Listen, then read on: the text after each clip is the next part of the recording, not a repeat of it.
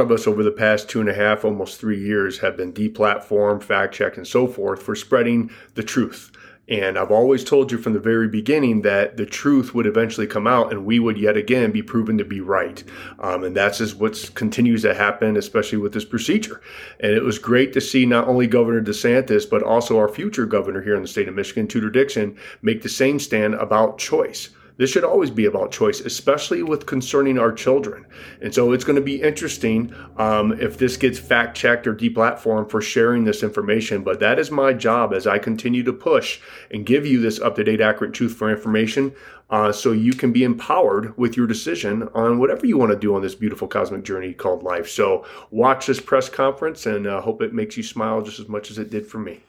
There's been a lot of questions to our office about the CDC potentially adding COVID vaccine to the childhood immunization schedule.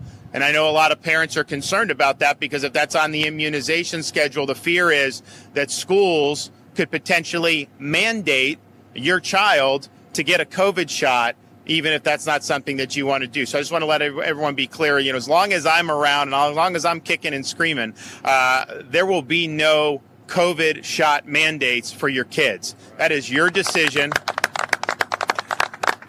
That is your decision to make as a parent. These are new shots. I get a kick out of when people kind of compare it to MMR and stuff, things that have been around for decades and decades. So parents, by and large, most parents in Florida have opted against doing these booster shots particularly for the young kids. The Surgeon General of Florida does not recommend this for young kids, for kids under 18. And basically his reason for that, there's not really been a proven benefit for that. I mean, we can get into some of the potential side effects. You don't even really need to do that.